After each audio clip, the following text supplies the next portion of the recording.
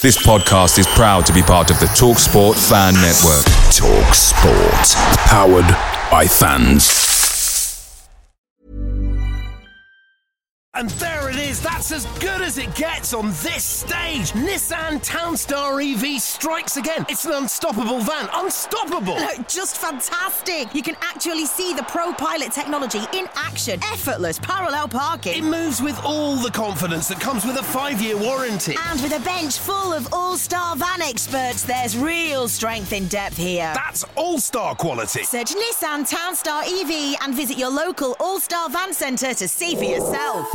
Terms and conditions apply. 5 years or 100,000 miles, whichever comes first. ProPilot is an advanced driver assist technology. Driver's responsibility to stay alert, drive safely, and control vehicle at all times.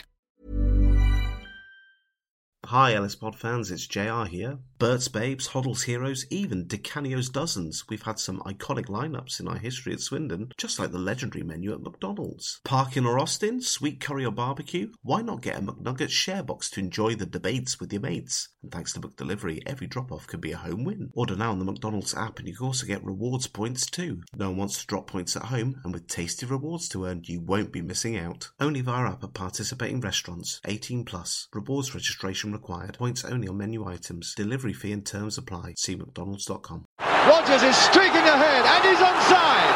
Beautiful play! That is that! What a good shot! Goal! By Kenny Brown! Far post for Shearer. Goal! McLaughlin has it. Oh, deflection! And it's a goal! Comes to Mitchell! It's another goal! Incredible! Hubble! Taylor has scored!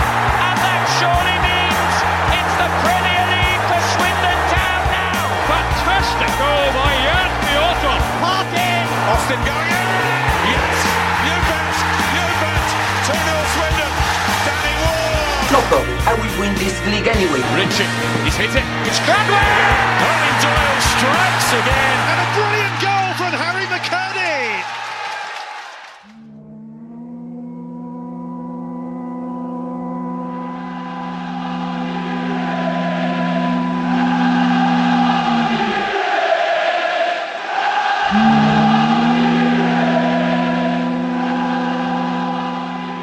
Pessimistic podcasters in the muddy weeds as a plan A works again, as Town record an impressive and comfortable victory away at Port Vale. Here to sip the victorious delights of the weekend was my man on the ground, or in the ground, Connor. Hello, Connor. Hello, Rich. How's it going?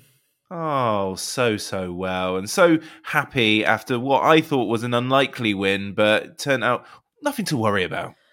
It was a weird one. It's like one where probably going up to Burslem on Saturday, if you'd have offered me a point going up there, I would have been very, very happy indeed. So, yeah, the fact that we've kind of come away with 3 points and a very complete performance, you really cannot ask for a lot more than that. I'm very, very happy. Yes, as am I. But first, stunning scenes as a satisfied Connor Garrett started his weekend by enjoying, and shortly afterwards sharing said enjoyment of an early morning homemade breakfast on social media. The rest, shall we say, did not go to plan. Connor, are you okay? I am okay. I'm a bit bemused at the thought that people are disgusted by my breakfast. It was a very tasty breakfast. I don't think it looked that bad. Presentation, not my strong point as a chef.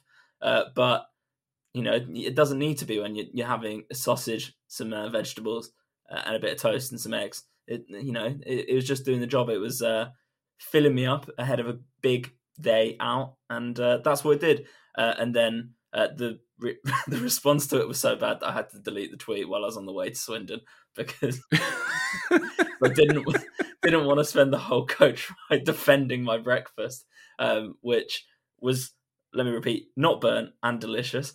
But yeah, honestly, I think it's the kind of meal it wasn't a full English, but when you're kind of going into that kind of direction with what you're eating, it seems to provoke very, very strident responses. And I probably should have known better, than to share it, because you're just opening yourself up for a world of abuse, even when you do a good job. So I'm considering myself told. I'm not doing that again.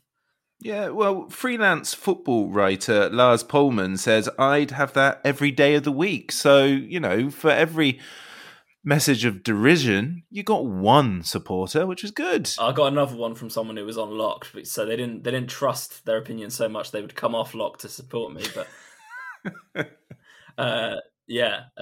but we go again next week.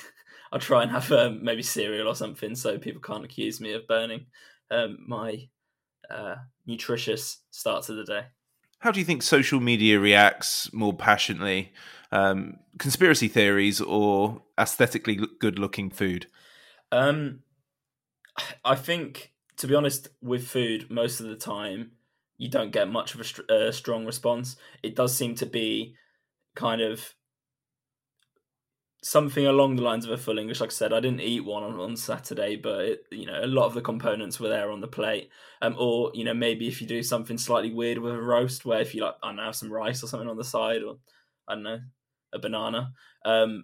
That seems, when you kind of like take a staple and just kind of either mess it up or do something a bit weird with it, that seems to evoke very strong responses. But definitely you can't go down the wormhole quite so much when there's a few grilled mushrooms and beans on a plate or something like that. So live your life. Okay, then, Swindon Town at Port Vale. The Swindon lineup was Ward in goal, wing-backs of Hunt and Iandolo, O'Brien, Conroy and Odomeo at the back. Reed just in front of them, with Williams and Gladwin taking the other midfield places. Up front was the pairing of Tyrese Simpson and Harry McCurdy, who was returning to Vale Park for the first time since his release from Port Vale last summer. So there was one change from the Mansfield loss, which was Jordan Lydon being replaced by Ben Gladwin. I'm told that there was mild hysteria, Kel Surprise, pre-game, relating to the decision from Ben Garner to bench Lydon, who's been very good. The 2 p.m. flap is becoming a big part of the matchday experience, isn't it? I don't think becoming is the right word, because I think it was definitely part and parcel of the iFollow experience last year. And yes, we probably are in this kind of weird thing where we had weird selections from John Sheridan for so long that now, even when selections are largely pretty good, or at least make some kind of sense with the logic of Ben Garner's selections so far this season, there is still the kind of inclination to flap a little bit, which I have as well sometimes when I see a selection that I didn't expect. But I mean, I didn't see anything myself. Not that I was like perusing social media at 2 p.m. on Saturday, because I only had a very limited window to have a couple of beers before the game, and I was taking that window. So I didn't see anything myself, and I guess the difficulty is there was so much about that performance on Tuesday that a lot of people would have wanted to have been different, that probably people would have wanted the team to be different, but in a different way. So probably Gladwin coming in wouldn't have been what most people would have suggested. Lydon coming out, I don't think anyone would have suggested it, but it's one of those ones where you look at it and think, well, there must be a reason in terms of like load management or something. So I can't go in on that too much. And then obviously the main problem up on Tuesday night in Mansfield was probably the defence. So you hope for there to be changes in the defence, but then with Critchlow going out on loan to Plymouth, so he's not there for us now, there was no real changes that could have been made there either. So I think probably it was a smart one if he was just sort of taking Lydon out just to kind of make sure that we're going to have Lydon for more games going forward, rather than sort of risking him to injury or something like that. If you played too many minutes, then it's probably like, even before the game, you would have been able to see it as the right thing. But it's one of those things where, yeah, given that the results haven't been so great, I think any team selection, we would have probably flapped a little bit, wouldn't we? So there we go. Garner said during his press conference that one player was being assessed. And so if one player is out or replaced, it kind of, I'm no mathematician, but, that might suggest that Lydon was that person. And so instead of going, what? I don't believe it, you might go, oh, well, Garner did say that one was being assessed and maybe he's not quite, 90-minute match fit. I don't know. I don't know, but it just seems to be a running theme. And I also, and we'll probably discuss a bit later, I also get the feeling that Ben Gladwin just has enough people that just whatever he does, they don't rate him. And therefore they see him ahead of Leiden, and Flappy Flappington arrives again. Yeah, and you will get, obviously, the school of thought that if you're fit enough to be on the bench, you're fit enough to start. And, in certain scenarios, I'm fully behind that. In other ones, I'm not. So, it's really a case-by-case basis, and we don't have the information to judge. Only the people in the club do, and they can only make the decisions based on the information that they've got to hand. And the other thing as well is, although we're kind of like listening to all of the tidbits before the game from Ben Garner, not everyone does. So that there's a lot of things that can go on behind the scenes that, although it's kind of information that's out there, it might not always be picked up on by everyone. And like, I don't listen to Ben Garner every week. I don't listen to his post-match every week. So you kind of, sometimes he'll have said something and then I'll find out about it later on from either the presser that you do, or something like that. So potentially people didn't even hear something about one player being assessed, and then it maybe is a little bit more surprising. So yeah, I think it's one of those things. We all go to football and have our own opinions on it, and clearly who's in the 11 is probably one of the most important things. So I think that's probably like one of the best things to have an opinion on. It's one of those things where regardless if it's going to be a positive or a negative thing, we're always going to be having discussions at 2 p.m. about lineups. Same as it ever was. Okay, the game itself, and you were there, I was not, so this is where we very much look forward to your review. Listening from afar, though, this sounds like a pretty great performance from Swindon from beginning to end, bar a goal conceded. Before the goal went in to make it 1-0 Swindon, it seemed very much Swindon. Yeah, I think you could pretty much say that the whole first half, apart from their goal, which was kind of against the run of play, was pretty much all Swindon. It's another one of those sort of classic first halves where we have had a lot of the play but maybe not created a load of chances. So probably Williams' goal was the first like really, really clear-cut chances. Before that, there's a couple of like flashes where maybe you could take a shot or we could work the keeper slightly better. But what we did have was a lot of play sort of in the midfield third and like approach play near the box. And it was really just about working an opportunity. And obviously you have to take into account that Port Vale themselves are a good team. So we did that to like one of the better teams in the league. I think most people would probably say Port Vale are the best team that we've had down at the county ground this season so far. So yeah, the fact that we went up there and then completely dictated the game for the first sort of 20 minutes before we scored, obviously a great sign. But yeah, no, I was not feeling particularly stressed in a defensive sense whenever we had the ball in that first 20 minutes. And really, I mean, the goal itself, I think when that went in, I kind of proclaimed that it could be up there with some of our best goals of the season because it's so well worked. I mean, if you look at the whole move, starts from a free kick, just like working patiently from side to side, some really nice passes, like with a little bit of incision, and eventually it's put on a plate for Williams, really. I mean, it's still a good finish, but he couldn't have asked for a better chance to score. So yeah, it's a good finish on top of a brilliant team move. Like that's the kind of goal that I want to see us scoring, and really, really good moment. Yeah, it's a delightful team move, patient throughout, and they even play it backwards a couple of times before Harry McCurdy's through ball finds Johnny Williams, and really, really good. And it's frustrating, isn't it? Those goals are never goal of the season contenders in my mind. They always go for this sort of 30-yard extra sets, don't they? But that's the stuff they're practicing day in, day out, isn't it? Well, and that's the kind of thing that you look at that period of play, and that's the vindication for Garner wanting to play in a certain way. So obviously a lot of the discussion in the week before was about plan A and plan B. And I think it's a difficult debate to have because how are we deciding what's plan A and what's plan B? Not in terms of like are people thinking the plan should be like very, very different, or is it just kind of variations on a theme within like some kind of framework? So I mean, that's a lot of jargon that makes probably no sense. But it's hard to kind of be talking about different plans in the same way. But obviously what we know that Garner wants to do is to get players passing to each other and combining well. And in that build-up, in that goal, there's a number of things that he will be, like you say, working on the training ground to make that happen. So for him as a manager, probably watching that kind of goal will be so much more satisfying than spanking one in from 30 yards into the top corner, which obviously, as a fan for both of them, it gets you out of your seat because everyone there was aware that we'd had the ball for 15, 20 passes in the build-up. And just the fact that you can kind of see things building makes it so much better. But yeah, I mean, I'll take any kind of goal.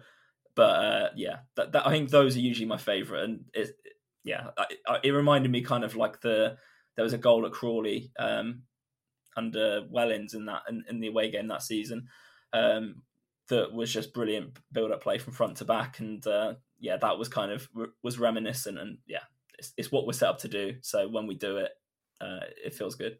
Yes. Okay. Can we talk about this pitch that Port Vale have, and a lot of people have highlighted it? Did we benefit from their big pitch? I think it was a slightly smaller pitch to what it used to be, according to a lot of the people that have been there. I mean, this is the first time I've been, but from people that have been there before, I think it seems to have been taken in a bit. They've obviously seemed to have redeveloped the ground at some point. A lot of people were remarking on, they've put seats in there. And I was like, where? I can just see seats. I mean, obviously it is a big pitch, and I think it's one of those things where I think the size of pitch can suit any team as long as they play to those conditions. So if you're a passing team, it can give you a bit of extra space. If you're a team that want to play long, then it gives you more space to play the ball into, I guess, to hold it up. So as long as you play the conditions that you're dealt well, then it's going to work out well, isn't it? I guess it's not like wind where probably there's only like a certain few ways that you can play it. Like, I think there's any way you can play it. And I mean, whatever it was, the conditions we were dealt with on Saturday, we played exceptionally well. Yeah. Unfortunately, there was an equaliser, and it kind of surprised me, really, because it seemed all Swindon. And then 6 minutes later, it's a nice finish by Kean Harrott, don't get me wrong, but Town will be disappointed by the space they gave him to score that. But the ball does move quite weirdly in the air, I think, but lots of backing off and just giving him the space to put that effort in. Yeah, I mean, I think the space is caused by the fact that we've got the ball at the back. I think as O'Brien passes out, so everyone's kind of pushing up, and then they just kind of catch us in transition and get the ball straight forward. So it looks like the midfield is absolutely nowhere to be seen, but I think that's because the midfield, once O'Brien plays the ball out, push up, and that's where Reed, because he's pushing out, just kind of slightly isn't able to get the tackle in. It gets forward, and Harrott's still left with a lot to do once he gets the ball. I think he just kind of curls it round the defender and in. So in real time, I was really annoyed. Then I kind of see it back, and I'm like, well, really, there's not much we can do other than like just not giving the ball away to prevent that kind of thing. Because once they've got the ball back, they basically, there's not really any point that we could have prevented that. But yeah, it doesn't look great to watch it back, but then at the same time, it's a great finish. So now that we've won the game, we can just appreciate it for it being a very good goal. And it lifted off the atmosphere in Vale Park quite nicely, because until that point, you probably wouldn't know that the home fans were there, but they were really enjoying themselves after that. There's a dig. Probably helped by, well, I mean, I assume there was some McCurdy-related spice there, but he really didn't play that much for Port Vale, did he? And I know Carlisle have more beef with him. Were they on him? Yeah, they were. As you're going to be with a former player, right? I mean, we were on Chris Hussey. I mean, not me specifically, because I actually don't have any strong opinions about him. But no. Like the Swindon end was probably giving Chris Hussey more than the Port Vale end were giving Harry McCurdy, at least early on. Once Harry McCurdy became kind of the game's protagonist in many ways, probably got a little bit more. But yeah, I think it's one of those things where, you look at a former player, and probably from their perspective, he's been at the club for however long and not done too much, so he's not a particularly popular figure anyway. And then he's sort of out there in the shirt of your opposition, and it's not great. But I don't think he got. as much as I was maybe expecting. I don't know. I just didn't really know much about the context of McCurdy at Port Vale, but talking to a couple of their fans on the way up to the ground, like, yeah, they didn't have any strong opinion on him either. So, yeah, it just sounds like one of those things where former player goes back to club. He's not massively popular for whatever reason, and of course you're gonna try and wind him up. How did we react to Port Vale equalising? Was it just very much back into control, or did we have any wobble? How did we react to it? It was just back into what we were doing. I mean, they reacted well to the setback. I think, like the way that we were playing, we probably had a few more clear-cut chances after the goal, more than we did probably before that. So we probably would have deserved the lead at half-time and just couldn't quite get it until obviously right before half-time. But yeah, no, it was a weird one where for pretty much the entire half, like Port Vale, we didn't really have them bearing down on goal at all. I think there was like one more time when they got into the box, but Ward had one save to make, and it was obviously their goal, and it was not an easy save to make in that first half. So really, in a defensive sense, huge improvement from Mansfield on Tuesday, and in an attacking sense, we were working the openings. It was really patient, yeah, I guess we should talk about the goal. Oh, let's get to injury time in the first half then. So, Port Vale goalkeeper Lucas Covalan easily collects a long ball, but decided to give Harry McCurdy a bit of a kick along the way. The incident, for those who were watching it from afar, was clear as day, probably helped by the fact the incident not only was not in a packed box like these sort of things are, Harry McCurdy didn't also clatter into the Brazilian. He was sort of backing off, so it just made it so clear. A hilariously stupid act from the Vale keeper, but there was a lot of indecision for this, wasn't there? Because the Vale fans, I mean, you'll explain it far better than me, but I think the Vale fans thought that was the end for McCurdy, and I think those in the Swindon end probably felt the same at that point, given what normally happens. Yeah, I mean, so to put into context, it happens at the complete opposite end of the ground to where the Swindon fans are housed. So you kind of see Eindler's clip ball in, you see McCurdy go up for the ball. In real time, I thought, oh, well, clearly the goalkeeper's not that far out then, because there's no way that McCurdy's going up for that ball against the goalkeeper. Then you see the two come together and you're like, well, like in pretty much every other scenario where I've seen someone go up against the goalkeeper under a high ball, the goalkeepers get so much protection from referees that like either they're just going to let it go or it's going to be a foul if there's any contact at all from the attacker to the goalkeeper. So it's a really weird one. And like, although it's not through bodies for the referee and for the linesman, it is through bodies for us because we've obviously got the goal in the way. We've got all of our players, we've got all of their players, and that then McCurdy and Covalan coming together. So you can't really see exactly what's happened. It's probably one of those where, looking at it, it's not McCurdy's ball to go for, if that makes sense. Like you don't see that happen very much. So we see that happen. Covalan's rolling around and you think, you're being McCurdy, you're a silly little boy. Like, what have you done? You little scam. So the referee reaches his hand to his pocket and we're like, oh no, McCurdy's off here. Then he decides to speak to the linesman and we're like, oh, well, he wouldn't speak to the linesman unless he's considering a red. So what's happening? And we're all just saying, like, why has he gone for that ball? Why has he gone for that ball? And then the referees finish, like all of the town players at this point are surrounding the referee and the linesman. Referee sends them away. So I'm thinking they're pleading his case, like he's just gone up for the ball and it's just a collision. Covalan's still down, I think, getting treatment at this point. Referee goes over and just like all of a sudden you see a red card come out. I'm head in my hands. And then the first thing I saw when I'm looking up is McCurdy celebrating. And I was like, is he this like deep into his cover as a Port Vale agent that he's starting to celebrate getting a red card? And then obviously it's the goalkeeper's been sent off. And you're like, that is a hilarious mistake. How have two officials come to this kind of judgment? So obviously in the madness, I post a second tweet that I had to delete of the day. because it just, like, I mean, honestly, between the Port Vale fans immediately shouting off, and that's like the whole stand, all of them having a better view than us, and nobody in our end shouting that. Everyone kind of head in hands, like nervously watching what's going to happen. I'm like, there is no way that McCurdy's not fouled the keeper there. And then, I was sent a video of it because thankfully it's straight up and out there. And I'm like, oh, wow, that is a really terrible opinion of me to have thought that was not a red card, because clearly he's kung fu kicked him.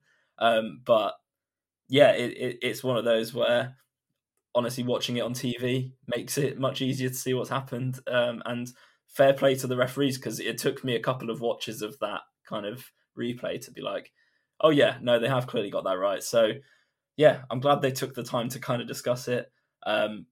Weirdest moment, because obviously, but when the goal goes in, when Gladwin scores the penalty, we're still at that point thinking the referees dropped a huge clanger here. I don't know how we're 2-1 up, but we are. It's brilliant. But yeah, as I kind of watched it more and more at half time, I was like, okay, you have to give the red card there. So it's the right decision, and we're delighted. I found it a deeply spiritual moment in football history, because Covalan, the two physios are unable to sort that shoulder or arm injury out, and remarkably, Andy Haynes puts out a red card and he's cured. His arms are working just fine as he shows his surprise of being sent off. It's a miracle. So you're expecting the referee to be brought into the cannon after that? Absolutely. Yeah, no, it is funny, and the way that he reacts, because like obviously he sees the red card, and then there's that split second where he just doesn't register it's for him, and then his hands are straight up on his head, and two physios stand there statically, almost with the expression of, "What, this has been a giant waste of time, hasn't it?" Yeah, exactly. I mean, I guess he's had an interesting year, because obviously he scored that goal for Torquay in the playoffs. They then lost on penalties, but I think he scored a penalty in the shootout, yeah, there was, I believe he's already been sent off this season as well for Port Vale, and that was his second one. So I think it was his third, wasn't it? I mean, that sounds even more likely. I mean, I was talking to a mate who's a Torquay fan, and apparently he spent a lot of his time down there pretending to be injured. So, like, as in during games. So, seems like he's a bit of a character. He definitely, like, massively cost Port Vale there, because at 1-1, I mean, obviously they hadn't been good, but you would think that having been so poor, they would have to change something at half time. I think Darryl Clark in his post-match interview said, essentially, I was going to make a load of changes at half time, and I couldn't do it because the goalkeeper's been sent off. Obviously, I think James Wilson was taken off for him. So he's like the danger man we're all worried about, and he's off all of a sudden. So it couldn't have ended better, because we're 2-1 up. They've got 10 men. They've got their backup goalkeeper on, and have taken off sort of the danger man. We knew that they were just going to kind of try and get through towards the end of the game and nick something at the end. So all we had to do was be patient and try and get another one. And it's exactly how it panned out. Ben Gladwin stepped up to score the penalty past sub-Vale keeper Aidan Stone. And something that interested me there, because a lot of the sentiment post-game has been like, we would have won that game 11 players or 10, it didn't matter. But Swindon fans did what a lot of football fans do, and kind of, we win a game and then they go, well, where are the pessimists now, eh? But their goalkeeper got sent off. They lost their main man. I know, he might not be as prolific as others, but he's still a hugely highly thought of player to lose at halftime on top of that. And it derailed Darryl Clark's halftime plan. So it has to come into play, doesn't it? Yeah, no, like I said, we, in the first half, if you take the first half as like the contest between the two teams, we played them off the park, but it would have been 1-1 without the red card incident, because if he doesn't kick out at McCurdy, there's nothing there that would have, like, essentially, if he didn't kick out McCurdy, he's probably going to just get a foul, and probably McCurdy's got a yellow there, even though he's not really done anything wrong. So that completely changed the game. But obviously, like if you're going to say based on like when we were playing 11v11, like of course we were the much better team, and we should have been ahead, but we just couldn't quite finish any of the chances that came our way after their goal before our second goal. The second half's not a contest, so it's hard to really judge based on that. Like you say, like they would have changed stuff at half time, so it would have been a very different contest. But we obviously don't know like how we would have reacted to that. Like exactly. So like if we'd have played as good in the second half as we would have done as we did in the first half, I don't know if Port Vale could have changed that much to have done that much damage to us because we were so controlled, and like the all of our midfield were playing so well that it would have been very, very hard for them to make changes that weren't good. So I think ultimately it's one of those games where you can kind of read into it whatever you want. You can use it in the way that I have to be like, this is the most controlled that we've been probably since Forest Green. Like it's been a full 3 months since we've kind of had that level of comfort in a game. Or you can say, basically an aberration of a decision from the goalkeeper of Port Vale has kind of led to us just having like a huge advantage in the game that we obviously had to still like take advantage of, but it was a gift that we're probably not going to get next week against Bristol Rovers. I mean, I'd love it if we did. That'd be brilliant. But I think it's just it's hard to really say. And I think basically you look at Mansfield on Tuesday, you look at Port Vale on Saturday, and I think then they're not 2 games together that go well in kind of creating a narrative either way, in a positive or a negative sense. I think they're 2 games that happened and showed against Mansfield some of our negatives, in both games some of our positives, and obviously in the Port Vale game as well, some of the division's negatives. So I'm not drawing any huge conclusions from the whole week as a whole, I don't think. Pick it up. There's a man on him quickly, so he just lays this off towards Reed. Reed to Gladwin. Gladwin trying to eye what the best ball is. Gets a 1-2 from McCurdy. I thought he was going to. McCurdy wins it. Hunt on the edge of the box. Gladwin just outside the penalty area. Vale with lots of men back. You'll hear boos for McCurdy every time here. Gladwin finds McCurdy again. Brilliant ball into Johnny Williams, and Williams scores! Beautiful move from Swindon to put them in front. Gladwin, McCurdy, and Williams with a neat finish. A few bits that Ben Garner mentioned in his post-match. So obviously he said everything was better than Tuesday. We moved the ball fantastically well in the first half. But the reason why I wanted to just highlight this bit now instead of just wait until after the game was he said we didn't play with the same purpose in the second half. Would you agree with that? Yeah, no, I probably would. But I was saying on the way back that I don't think there's any need to. I mean, I think if 2-1 against 10 men, their reserve goalkeeper's in goal and they've lost their danger man, like we kind of alluded to before. Like, all you have to do is just keep the control, so that you don't concede a stupid equaliser, and just keep working on opening, because like the way that we play as well, like if you kind of what we're trying to do is just get a man over and see what happens, and it's much easier to do that when you actually already have an extra man on the pitch. So I was just thinking, like, keep the ball, and eventually the openings will come, and we've got playmakers that are able to put a pass through the eye of the needle anyway, so that won't be the difficulty. It's just like making sure that we don't make any silly mistakes at the back. So that was obviously the priority for the players, even if that's not what they've been sent out to do. And we just kept things ticking over until such a point as Vale somehow allow a clearance to like just go through the centre, and like obviously McCurdy's running through, but that's like a meat and drink kind of defensive header for a centre back. But like somehow he's just like literally from a defensive clearance in on goal. Although probably they could have played to the levels that we did in the first half and then run out 5-6-1.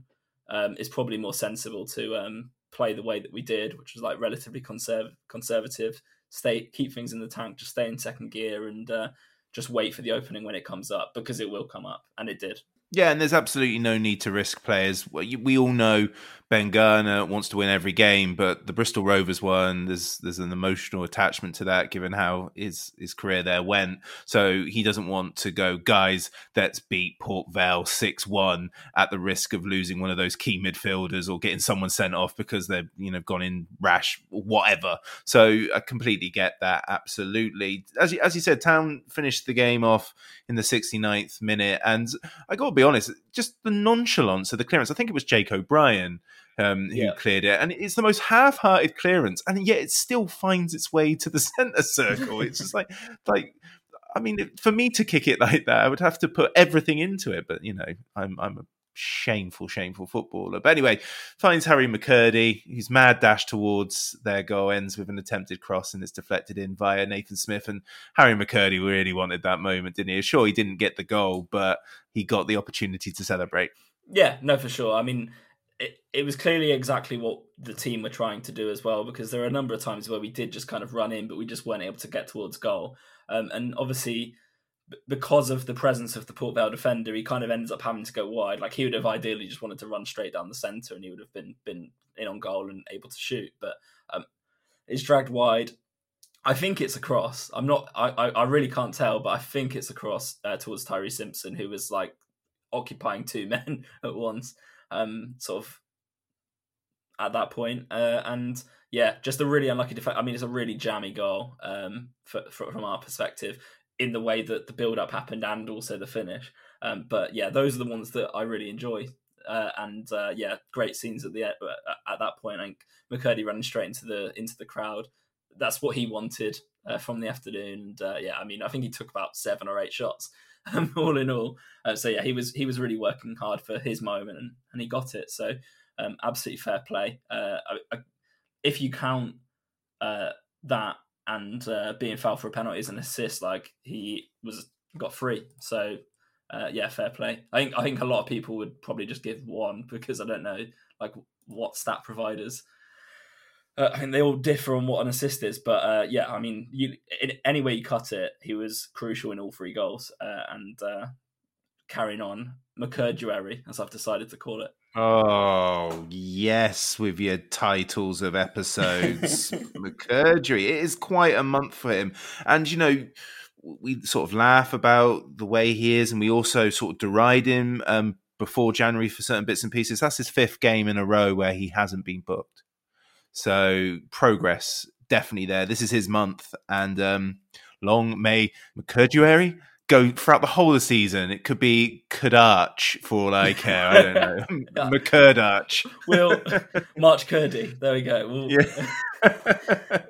We can workshop every single month of the year after this. We don't have to do this on air. But yeah, no, it's been a great month for him so far. I mean, 16 days into 2022, he's on 6 goals, and if you count those as assists, 3 assists. So he's really stepped up to the plate and been our key player this year. And obviously that's what we want to do, and that's why he's got a contract extension with us, because he's someone we want to have around. And I mean, the way that he just kind of is able to grab the narrative, I think like when we were going into that Rovers game in October, like the narrative at that point was like, oh, he's not really been playing. Like, should he really be around the team? And he completely grabbed the opportunity there, and hasn't really looked back. Then there's a kind of like a slump in form, and people getting frustrated with the bookings, and a lot of maturity not to get booked in a while, and just to kind of really stem the tide and really become really important for us again. So long may that continue. And there's no way that he is top of the priorities when it comes to contract extensions up until a matter of weeks ago. And, fair play to him, because it's been a hell of an effort for him. And even though the goals haven't been there, there's been plenty of endeavour, some of it frustrating, but he's fully earned it, and he has my full support until it all goes horribly wrong in a certain amount of time. But no, I don't need to go down that road. It's long may this form continue. And is there anything else of note in this game, or should we go to the post-match? I would like to mention Tyree Simpson's attempted lob, which I thought was in until it just bounced wide. But yeah, very reminiscent. I know he tried the exact same kind of thing early on against Salford at the start of the season. Nearly came off again. Didn't quite, but he would have deserved that. I mean, he was brilliant again. It's probably one of those things where I find it hard to be objective about Tyree Simpson because I'm such a big fan, and I feel like I've staked my any kind of credibility that I have as a football fan on him being good for Swindon early on in the season, and it's kind of worked out. But I feel like you a lot of the times you have these like kind of preconceived ideas of players, and you then read that into how they play. But using my preconceived ideas of Tyree Simpson, I thought he was brilliant, like holding the ball up pretty well. We didn't quite get him to run the channels quite as much as we want him to do, and that seems to be sort of where he's actually really, really brilliant, is just kind of getting in down the side and shooting. Didn't quite have the opportunities to do that, but he was occupying their entire defence all at once, and it's no surprise that if he does that for 70 minutes, then eventually McCurdy's able to run through like a knife through butter. I'd have to mention him at this point because I think there's quite an obvious choice when we get to man of the match, who wasn't Tyree Simpson. So. Well, hold your horses. So more bits and pieces from Ben Garner after the game. He said that Gladwin was fantastic today. Gladwin was a fantastic player and a great guy, an important person in the changing room. Disappointed to concede the goal as we'd been in control. As I said, their first half, brilliant. More patience around the box, probed, and it was a brilliant goal. Praised the decision to send Coverland off. Defended pretty well. Changed our shape as they changed theirs. He looks back at the Northampton at home, Mansfield away and Port Vale away, and he says 6 points is a good return and we need more and we need to push on. And those final points is what I want to dwell on here because he's absolutely right, isn't he? Yeah, all this is a platform to keep doing that week in, week out. We've got a few nicer fixtures than what we've had for the start of this year so far. I mean, we're not playing Man City or a team of that stature again. We need to play like that in every game. Hopefully we will, because like if you can do it once, you can do it again, right? So I think it's the kind of win that we want to see as the blueprint for how we go about things in the next few weeks. The next 2 weeks are going to be really important because like if we can win our remaining couple of games in January and get a few good players in, then you're set up for a real good crack at the automatics. If the rest of this month doesn't go quite so well, then maybe we're going to have to be thinking more about the playoffs as our route into League One, if that's what we're trying to do this season. But I mean, obviously in Dion Conroy's post-match, he was quite clear that we're aiming for automatics. So I think it's one of those things where, having watched that's like the best I've seen us play in a while.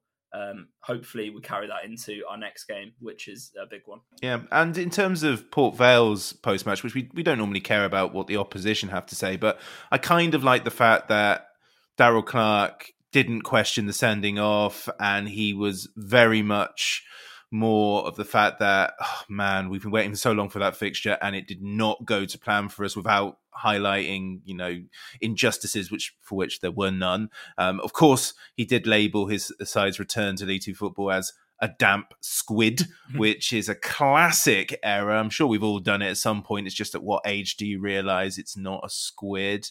And also their social media, who did that sort of narky, no idea why he's been sent off, but that's life. And they even retracted it, which must be quite conflicting for their fans who were willing to die on the hill of Coverland not doing anything wrong. But all parts of Port Vale seem to be quite understanding of the fact that their goalkeeper had made a right numpty of himself yesterday. Yeah, I mean, I think when someone makes such a huge idiotic decision, it's quite easy to kind of put away the tribalism, because I'm sure there weren't Man United fans when Cantona did his kung fu kick and there was support in the crowd saying got provoked. Well, I mean, but like they're not saying like, oh, it's a great tackle or something like that, are they? So I think it's one of you don't have to be like, oh, the team is terrible just because that's happened. Like it's the sort of thing where you can just kind of you can take it because that kind of thing does happen. It's really frustrating to see, but it's not like you can't paint it as like a conspiracy. I think they've been like since the game broadly, like pretty sanguine in defeat, and that's what you have to be. That's what I try and be when Swindon lose as well. So yeah, I think it's one of those ones. I'm going to give Port Vale's media team the benefit of the doubt, because I'm sure they didn't see it back when they put that tweet out, and if they saw it in the same way I saw it, then you're going to be absolutely outraged, aren't you, as a Port Vale fan? But yeah, that's it for them. I guess the first league fixture in 5 weeks, it probably is not a fixture they would have liked to have come in without much match preparation and that kind of thing.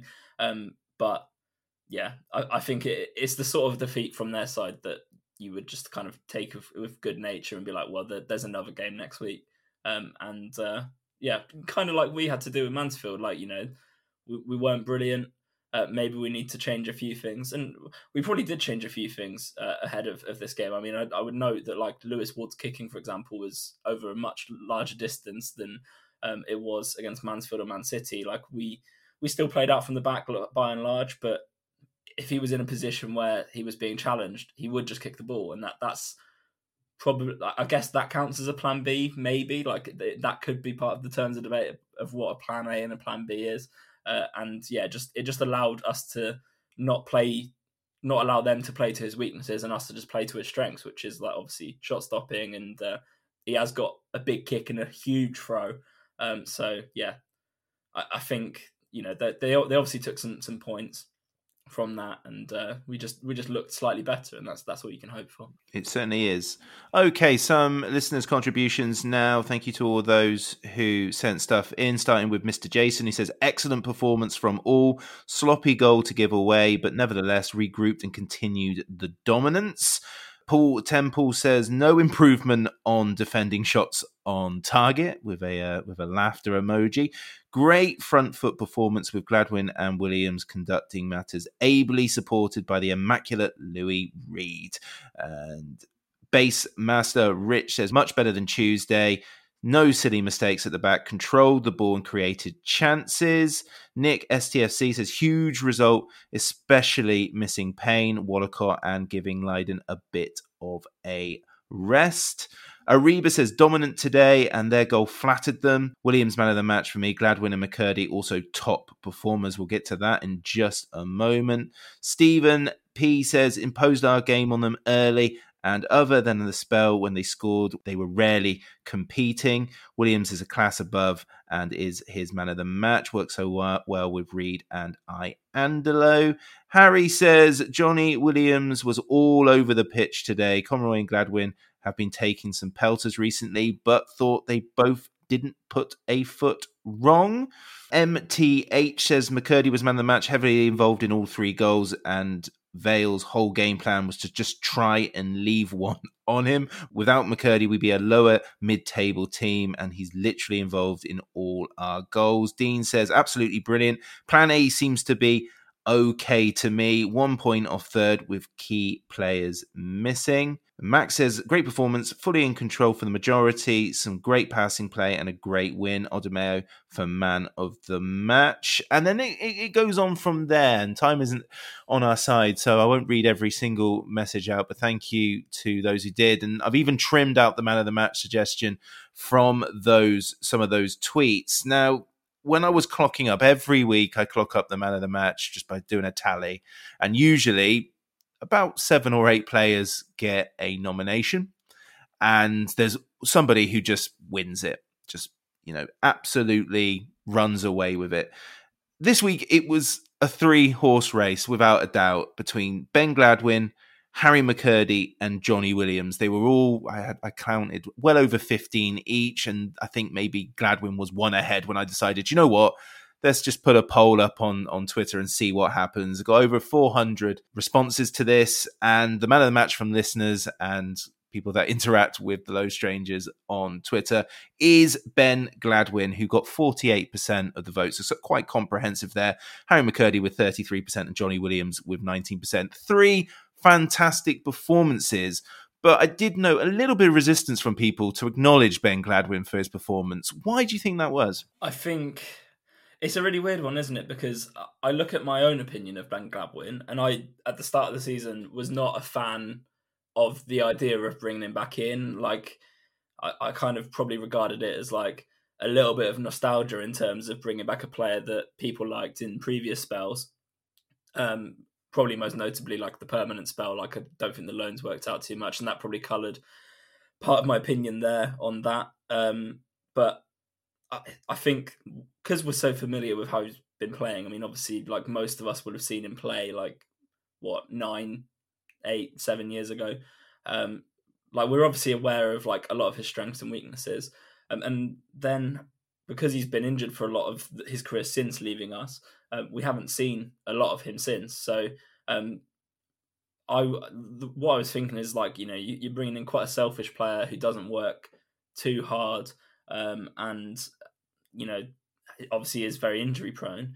What we've got is a very different player, I think, in terms of like even taking yesterday as an example. There were loads of times where like I was thinking shoot, and I very rarely would be the sort of person that's like shoot when that happens. And he was looking for the better option with a pass. I think there is the work rate there, and it's kind of the fact that he's kind of a bit languid in his running style is probably what makes him look like he's not working that hard. And obviously we've been able to get quite a lot of games out of him just by like rotating him with Williams. So from my eyes, it's worked out brilliantly. But obviously, if you have, I think a lot of people have had preconceived notions, whether that's he was so brilliant before and then maybe he's not quite reached the heights from that we saw from him before that people wanted, or having the kind of negative view of him that I had before and then maybe not seeing enough to change their mind. And like I said with Tyree Simpson, like having the positive opinion of him that I do, like probably anything that's kind of 50-50, I'll probably then weigh in on the positive side with him. And I'm sure if you have a negative view of Ben Gladwin, then anything that's 50-50 with Ben Gladwin, like anytime he gives the ball away, that's like yet further evidence to why he's so poor and all that kind of thing. And I think I saw a tweet, I don't know who it's from, but someone shared it with me at some point, where like part of the problem we have with like football discussion at the moment is that nothing's just slightly bad or like not a great performance or someone's not had their best game, but it's quite often, I was right that X player is awful and no one listened to me and all that kind of thing. And it's such a good point because I think at some point we have these agendas about players, whether they're positive or negative, and it makes it hard to just kind of extricate that in 90 minutes, was their performance good or was it bad? Because we're kind of trying to fit it into our narrative or our view of the world. And I would like to think with Ben Gladwin, I'm not biased because, like I said, I've completely changed my opinion. I think he's been one of our better players this season. He's come up big for us in different moments. Scored a couple of good goals. Scored some important goals as well.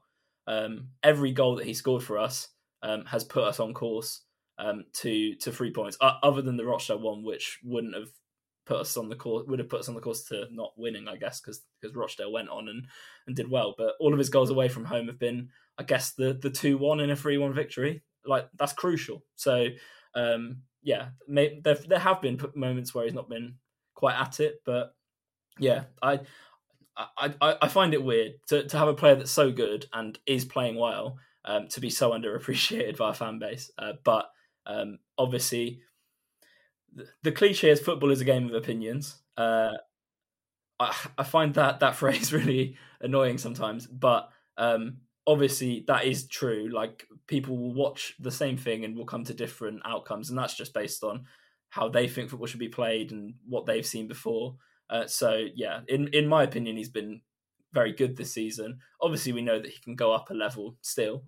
We've seen him play better at certain points, but if he put in a performance like he did against Port Vale every week, then it would be very, very hard to have those negative kind of narratives around him. What made him so good against Port Vale? Because as been highlighted, Williams was Williams, far too good for this level. And then you've got McCurdy, who had a part to play in all the goals, and he had the drama of having the home fans sort of be triggered by him. What did Gladwin do that was so impressive to the point that he was, he took almost half of the votes in a 400. I know that doesn't speak for the whole fan base, but enough to say it's just not the Low Strangers podders being like contrary to give Gladwin man of the match.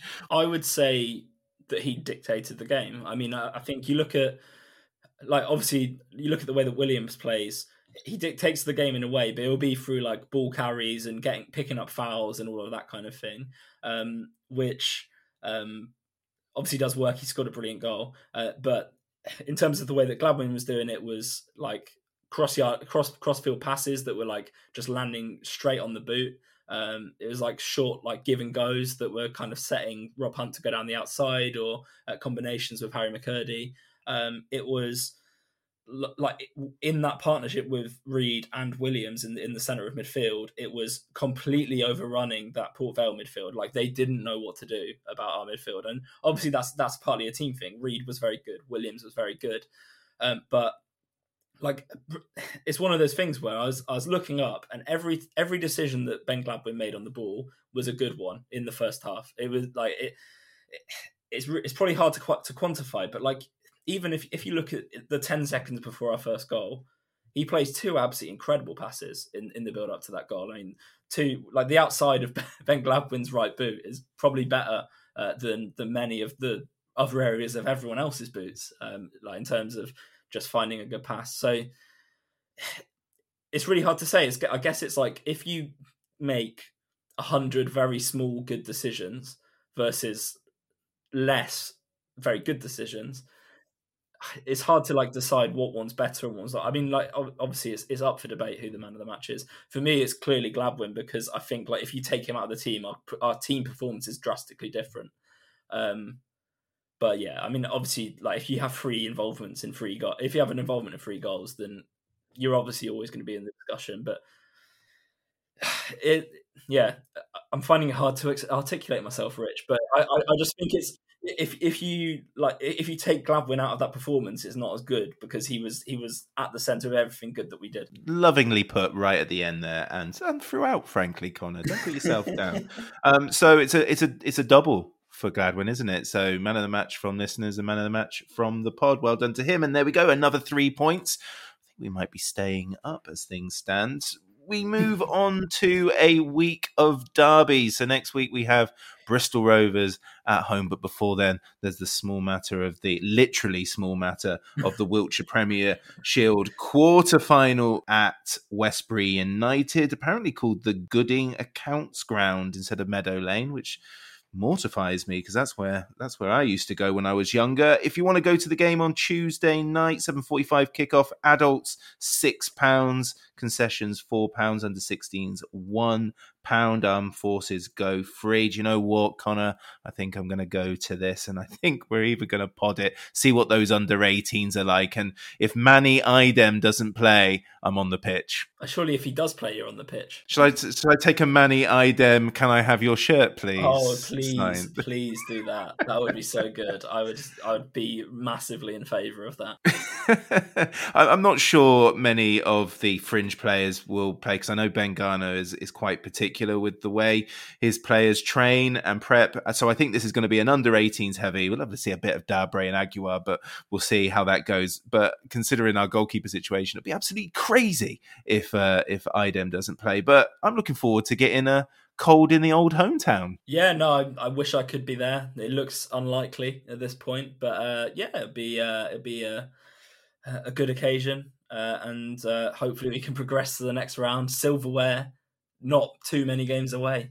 if we play our cards right. I can talk several times in the pod's history about Swindon Town and football in West Wiltshire and the fans of West Wiltshire without going, even though I'm not based in West Wiltshire anymore, but I'll be taking that 40-minute train from Bristol, I'm more than sure. So I'm really looking forward to it, looking forward to seeing how the under 18s are doing, and I will pod the hell out of it. As you should. As I should. Hey, Connor, I think that'll do us very, very nicely. Thank you very much. Thank you.